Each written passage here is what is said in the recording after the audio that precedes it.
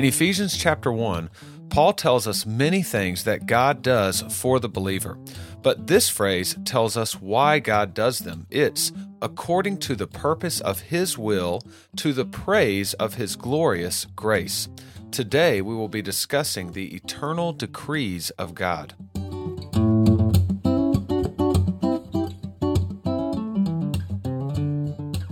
Welcome again to the Doctrine for Doxology podcast. If you have questions or comments, you can always email me. That's doctrine4, doxology@gmail.com. And you can follow me on Instagram at @TheRealBearMartin.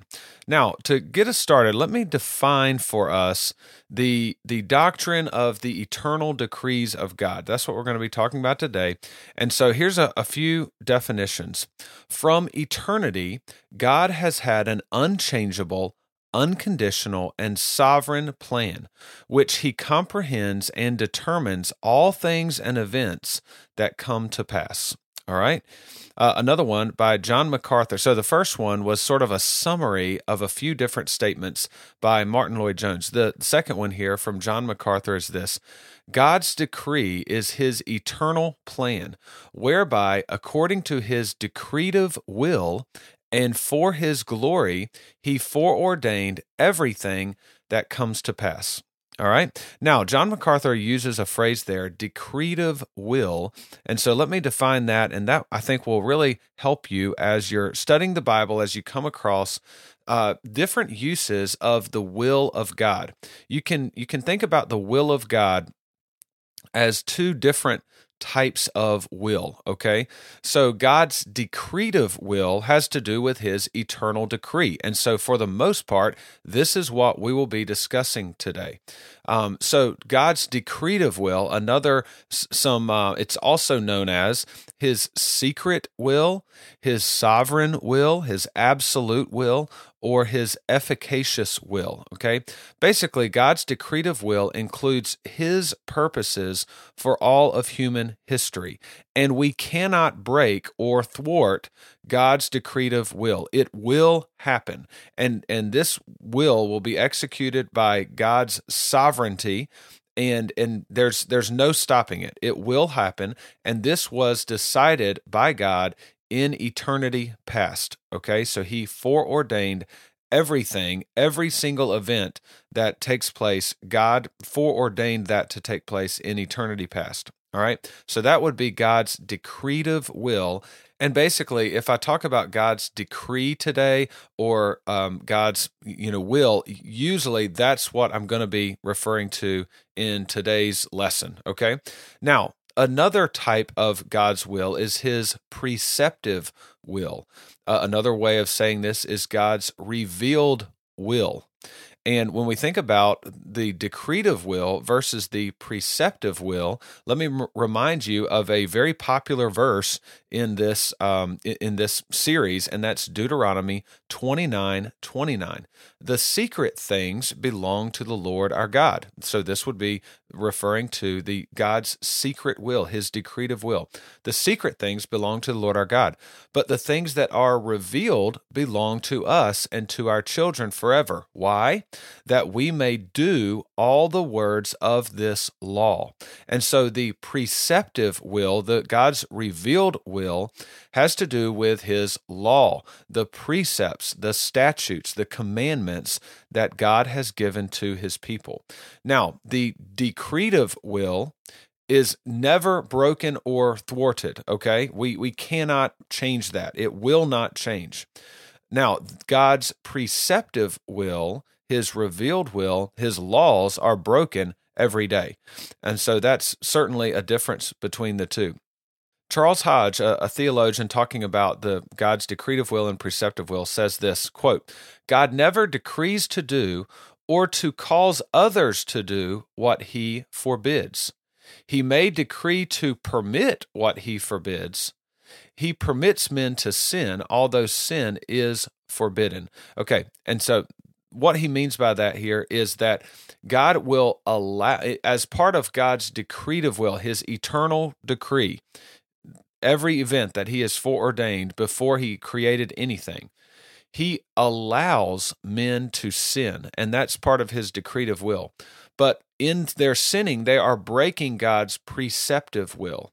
And so what I'm trying to be very clear to say is that God is not forcing people, as part of his decretive will, God is not forcing people to break his preceptive will. That is not in conflict, okay? He allows and permits people to break his preceptive will, but he does not force them to do it, okay? For example, God allowed Judas to betray Jesus. He did not force Judas to do it. Judas is guilty of that sin. In a similar way, God raised up Pharaoh for the specific purpose of displaying his power by defeating Pharaoh and the Egyptians. That was the reason God raised him up. Romans 9:17 says, "For the scripture says to Pharaoh, for this very purpose I have raised you up, that I might show my power in you, and that my name might be proclaimed in all the earth." And so, did Pharaoh sin in how he treated the Israelites? Absolutely. And did God raise him up for that purpose? Yes, but God was not forcing Pharaoh to sin. Okay? And so God's decretive will and his preceptive will, they're different, but they're not in conflict with one another. God is not forcing us to break his preceptive will as part of his decretive will. Okay, so I know that it gets pretty wordy there with this decretive and preceptive and those types of things. But how should the Christian think about this? What's the Christian mindset as we approach these two different types of the will of God? Okay, the decretive will and the preceptive will. Number one, the Christian is to trust the decretive will of God.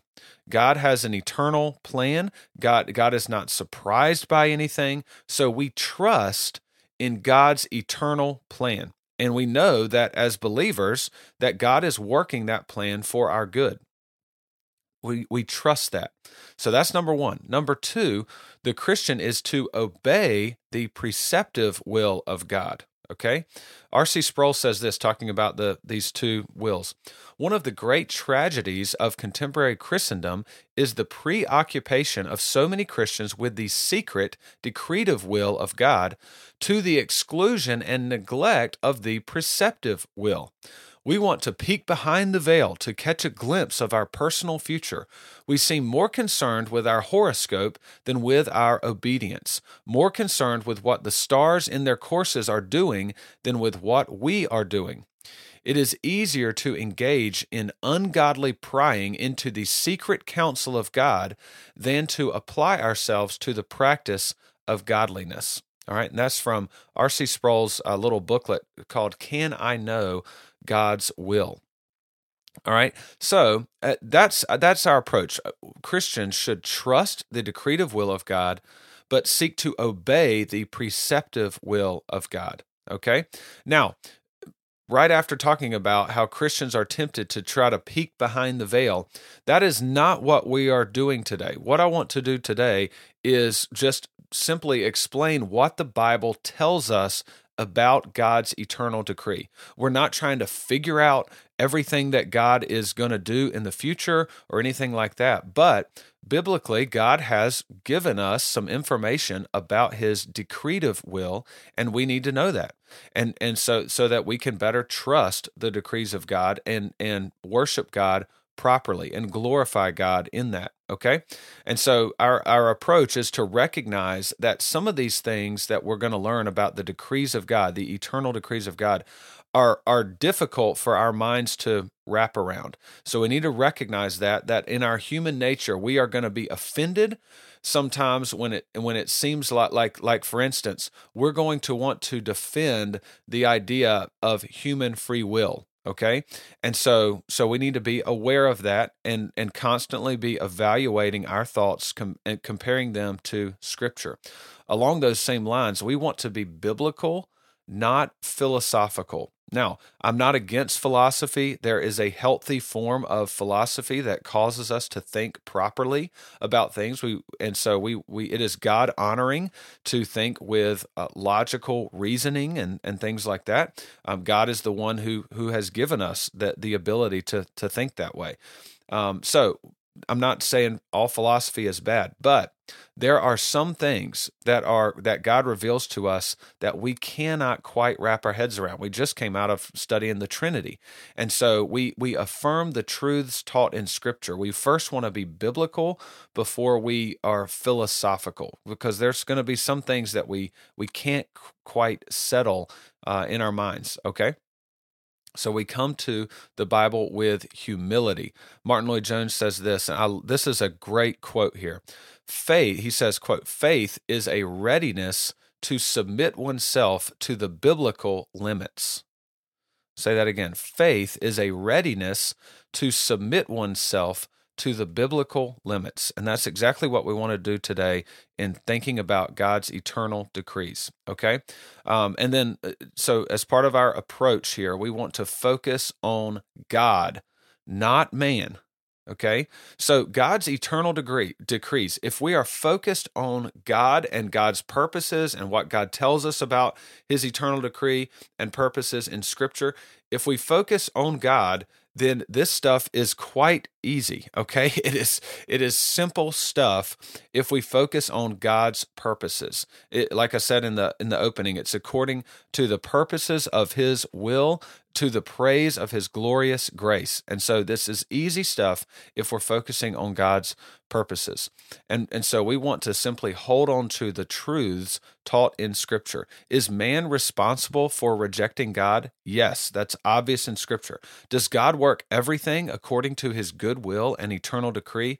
Yes, that's clearly taught in Scripture. Are we to think of ourselves as robots in God's creation? No, Scripture does not treat us that way. Does God force people to sin? I've talked about this already. No, he doesn't. Scripture does not speak that way. And so we want to hold on to the basic truths taught in Scripture as we evaluate what Scripture tells us about God's eternal decrees. Okay? Now, there's a few different statements that I want to walk through today. 3 basic statements, and then we'll discuss those. Statement 1. From eternity, God has had an unchangeable plan with reference to his creatures. Basically, there is an eternal decree, okay? This is not something that we're making up. There is an eternal decree. One way we see this in Scripture is the phrase before or from the foundation of the world. Ephesians 1:4 says, "Even as he chose us in him before the foundation of the world, that we should be holy and blameless before him." Okay, Revelation 13:8, "And all who dwell on the earth will worship it." That is, this is talking about people worshiping the beast, okay? And all who dwell on the earth will worship it. That is the beast. "Everyone whose name has not been written before the foundation of the world in the book of life of the Lamb who was slain."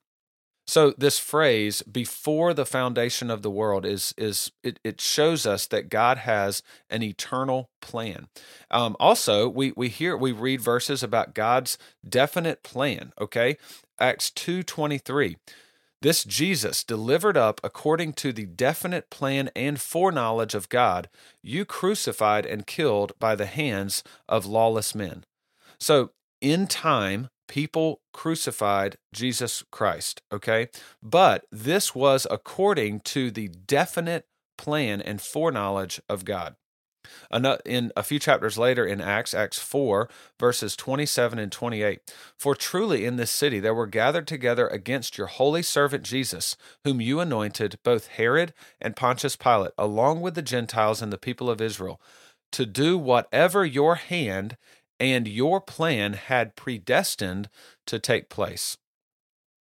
So there is certainly an eternal decree of God. Before the foundation of the world, all of this was settled in God's mind, okay? Martin Lloyd-Jones says this, quote, "God never has an afterthought. Nothing is accidental, haphazard, uncertain, or fortuitous. Everything that God has done and has brought to pass is according to his own eternal plan, and it is fixed, certain, unchangeable, and absolute." All right. And so an eternal plan does exist. Okay. That's kind of the summary of statement one. Statement number two, the plan of God comprehends and determines all things and events of every kind that come to pass. Nothing happens outside of God's eternal decree. Proverbs 16:33 says, "The lot is cast into the lap, but its every decision is from the Lord." So chance does not cause anything. Sometimes we speak of chance this way as if chance caused something. Chance is a word we use to account for things that are too difficult for us to calculate. All right. So when we think about chance, we think of rolling dice or flipping a coin. So think about flipping a coin. For those of us who don't really care for math, this would be like the word problem from hell, okay? But if you knew the force of the thumb flicking, the exact weight distribution of the coin, the wind direction and the speed, the altitude, humidity, and so forth, all the variables, if you knew all the variables and could account for them, then you would know with certainty if the coin is going to land on heads or tails. Okay, so chance is a word we use when we can't factor in all the variables, but it's not really a thing. Okay, God is in control and of all the variables. He knows everything. Okay, and so there is nothing left to chance in the mind of God. Also, when it comes to God's eternal decree, God is not just declaring the ends, okay? He's also declaring the means to those ends. And he uses the free, voluntary actions of created beings as part of his eternal decree. I think one of the best verses, when we think about trying to settle this in our mind, of God has an eternal decree, but yet still humans are free to choose. One of the best verses for that is Genesis 50:20. Genesis 50:20. This is Joseph speaking to his brothers who sold him into slavery, and then they think he's basically they don't know what happens to him after they sell him into slavery, but they think he's pretty much dead. Years later, Joseph, of course, by God's providence, Joseph has risen to second in command in Egypt, and there's a famine throughout most of the known world, and so the brothers go to Egypt to buy food, and then they encounter Joseph. Joseph reveals who he is, and so Joseph says this to them, Genesis 50:20, "As for you," talking to his brothers, "you meant evil against me, but God meant it for good, to bring about that the many people should be kept alive as they are today." So think about that. You meant evil against me, but God meant it for good. Just like the brothers had a purpose, and that purpose was evil, God had an overarching purpose, and that purpose was for good. Now, was God forcing the brothers to sell Joseph into slavery? Absolutely not. They freely chose to commit evil against him, but God meant that same action for good. Okay? So you can ask these questions from that verse. What were the brothers' intentions? They were evil. When did they decide to sell Joseph into slavery? Well, this was in time. This was after Joseph had a dream about his brothers and family bowing down to him. Joseph was given a coat of many colors, a very nice coat from his father. So this made the brothers jealous, and then they ultimately decided to sell him into slavery. How did Joseph get to Egypt? Well, slave traders passed by. It was the free actions of men and women were part of Joseph's life as he rose to second in command. Okay, so all of this is based on the free decisions of men and women. But what was God's intention? It was good, to save many lives. When did God decide that Joseph would be sold into slavery? God decided that all of this would take place in eternity past as part of his eternal decree before the foundation of the world. Okay? So God knew about all of this beforehand. God is not scrambling around in heaven. We're not freely choosing things, and then God is scrambling around in heaven trying to figure out a way to make this all work out. okay? The verse does not say, you meant evil against me, but God turned it into something good. No, you meant evil against me, and God meant that's the same evil action. God meant it for good. So he's not scrambling around in heaven. We cannot think of God that way. Okay. Also, just to point out, God is not the author of evil. I've kind of mentioned this several times, but James 1:13 says, "Let no one say when he is tempted, I am being tempted by God. For God cannot be tempted with evil, and he himself tempts no one." So God is not the author of evil. The brothers, in Joseph's instance, they are freely choosing to sell him into slavery. Okay? So that's statement 2. Statement 3, all the decrees of God are unconditional and sovereign. All the decrees of God are unconditional and sovereign. When we think about the eternal decrees of God, we are constantly worried about man's free will, okay?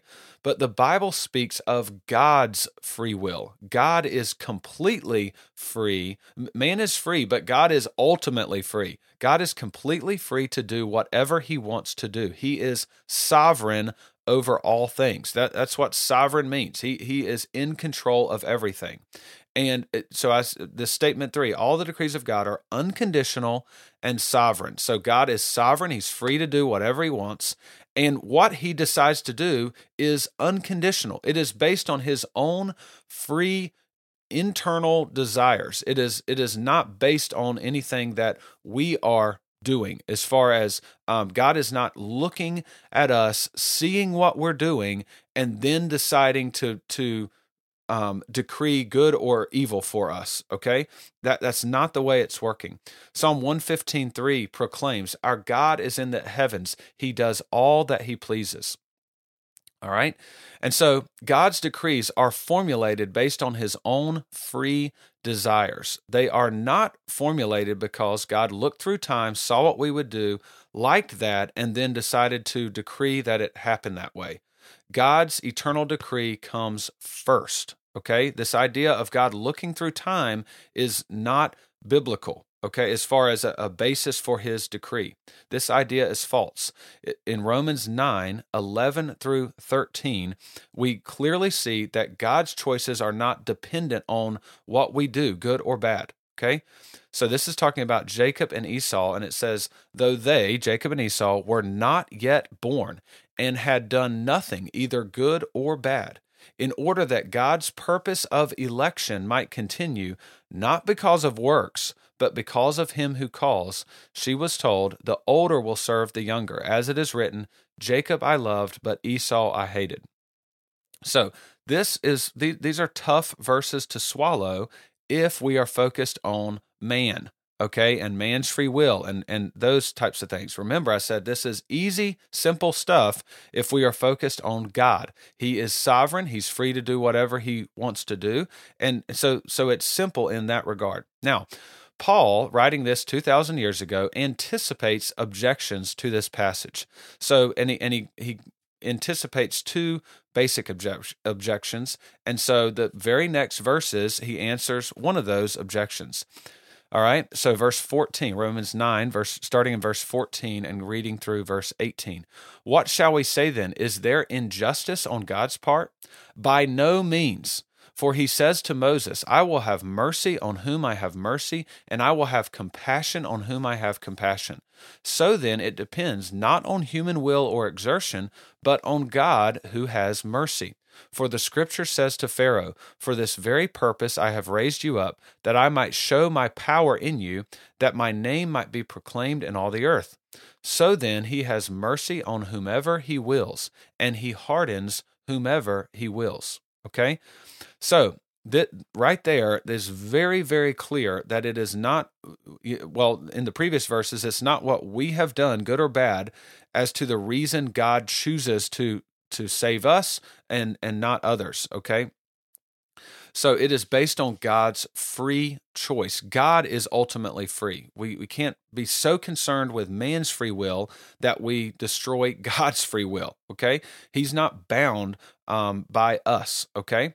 Now, also, God is not forced to give an equal amount of grace to everybody.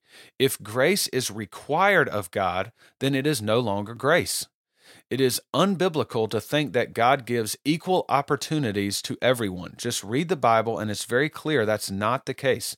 Did Pharaoh and Moses have equal opportunity? How about Jacob and Esau? What about Paul and Judas? Okay?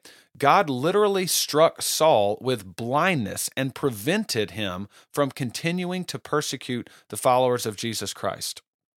Okay? Jesus, knowing Judas was going to betray him, what did Jesus say to him? What you have to do, do quickly. Okay? And so, yes, you can say, well, Judas had the opportunity to be with Jesus for three and a half years and sit under his ministry. Absolutely. Judas sinned against more light and more revelation than pretty much anybody else that's ever lived. But Judas is guilty of his sin, and Saul was persecuting Christians, killing Christians, and God intervenes in his life and changes him. Was Judas struck with blindness to prevent him from betraying Jesus? Did Jesus try to prevent Judas from betraying him in any way? All right. You must realize that if you are a Christian, it is because God has worked in your life similar to what he did with Saul. Okay. He stepped in. God stepped in. You were dead in your sin, a child of wrath, but God intervened, changed your heart of stone to a heart of flesh, revealed your sin to you and your desperate need for a Savior. The only way Jesus Christ became gloriously beautiful to you. So you trust in him and you seek to walk according to God's law. That all happens because of God's grace in your life. And so sometimes as Christians we think, wow, Paul has this amazing testimony, or maybe other people that you knew have this amazing testimony. Guess what? They're all amazing. They're all God stepping in and saving you, okay? Now, to get back to our question here that Paul poses in Romans 9, is there any injustice on God's part? Keep this in mind. At the end of time, when it's all said and done, nobody will have a problem with God's justice. In light of the truth, okay, nobody will even think to call God unjust. What do the sinners say in Revelation? They say, hide us from the Lamb who is going to judge us, because they know they deserve judgment. Psalm 98:9 says, he will judge the world with righteousness and the peoples with equity. Revelation 15:3, just and true are your ways, O King of the nations. Revelation 16:5, just are you, O Holy One, who is and who was, for you brought these judgments. Revelation 16:7, yes, Lord, God the Almighty, true and just are your judgments. And Revelation 19:2, for his judgments are true and just. That will be what people are saying at the end of time, that God's judgments are all true and just. So is there any injustice on God's part? Absolutely not. Okay. Now, part 2, the second objection that Paul addresses is found in Romans 9, starting in verse 19 through 23. You will say to me then, why does he still find fault? For who can resist his will? Okay. Yes, the eternal decrees of God, they will happen. You cannot break or change them. Okay. So that's what Paul is talking about. Why does he still find fault? For who can resist his will? And here's Paul's answer. But who are you, O man, to answer back to God? Will what is molded say to its molder, why have you made me like this?